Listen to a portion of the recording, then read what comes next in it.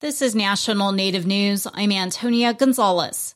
A former employee of the Blackfeet Nation in Montana pled guilty to stealing nearly $80,000 from the tribe. Federal prosecutors say former Blackfeet operations manager James McNeely admitted to stealing COVID-19 relief funds. Prosecutors say McNeely submitted fraudulent reimbursement requests to tribal officials for COVID supplies on Amazon, but never actually purchased anything. McNeely faces up to 10 years in prison. His sentencing is scheduled in June. A bill introduced by U.S. Representatives Sharice Davids and Eli Crane to support Native entrepreneurs has passed the House Committee on Small Business with bipartisan support. The legislation is intended to enhance the Small Business Administration's Office of Native American Affairs. David says small businesses are the heartbeat of tribal communities and economy. She spoke Wednesday during a committee markup. The SBA currently lacks a congressional mandate for this office, limiting the capacity for the office to do the work that it needs to do, and leaves it vulnerable to challenges or changes from one administration to the next. The legislation would codify the office into federal law, establishing an administrator role to oversee operations in order to create a better government-to-government relationship with tribes. Enhancements include being able to expand its grant-making ability, provide training, counseling, and technical assistance.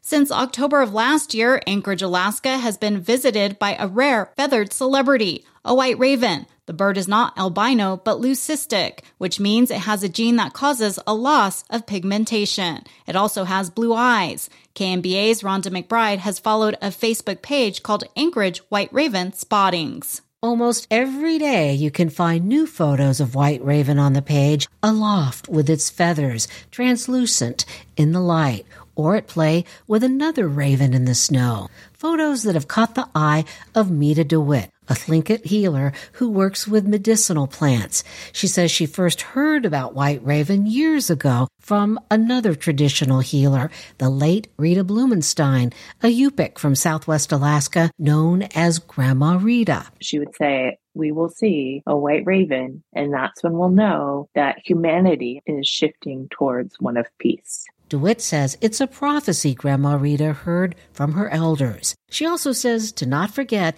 that Raven is a trickster. Her uncle tells a story about how Raven wanted to bring mankind fresh water to drink, so he stole a bucket from a chief's house. Soot blackened his feathers as he escaped through a smoke hole.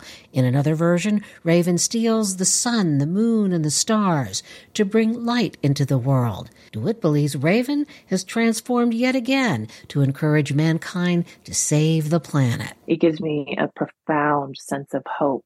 Floyd Guthrie, another traditional healer who is Tsimshian, Tlingit, and Haida, has been waiting for Raven's arrival. It makes our heart feel good. Guthrie and his wife, Dr. Marianne Rowland, specialize in treating trauma.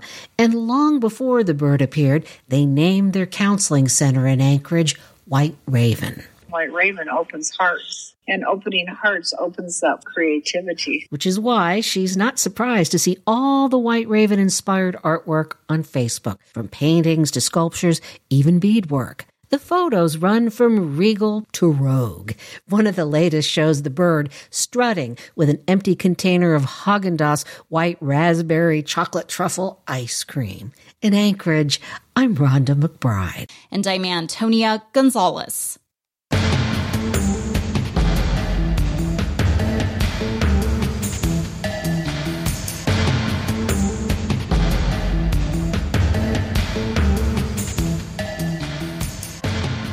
National Native News is produced by Kawanak Broadcast Corporation with funding by the Corporation for Public Broadcasting. Lakota-made indigenous first medicines and eco-friendly personal care products are small batch prepared in the Lakota traditions using sustainably harvested natural and organic ingredients, and all can be found at lakotamade.com, who support this show. A historical trauma masterclass taught by Dr. Ruby Gibson and staff provides tuition-free online training to tribal members who are therapists, counselors, social workers, and traditional healers. Enrollment deadline is March 1st at freedomlodge.org, who support this show. Native Voice One, the Native American Radio Network.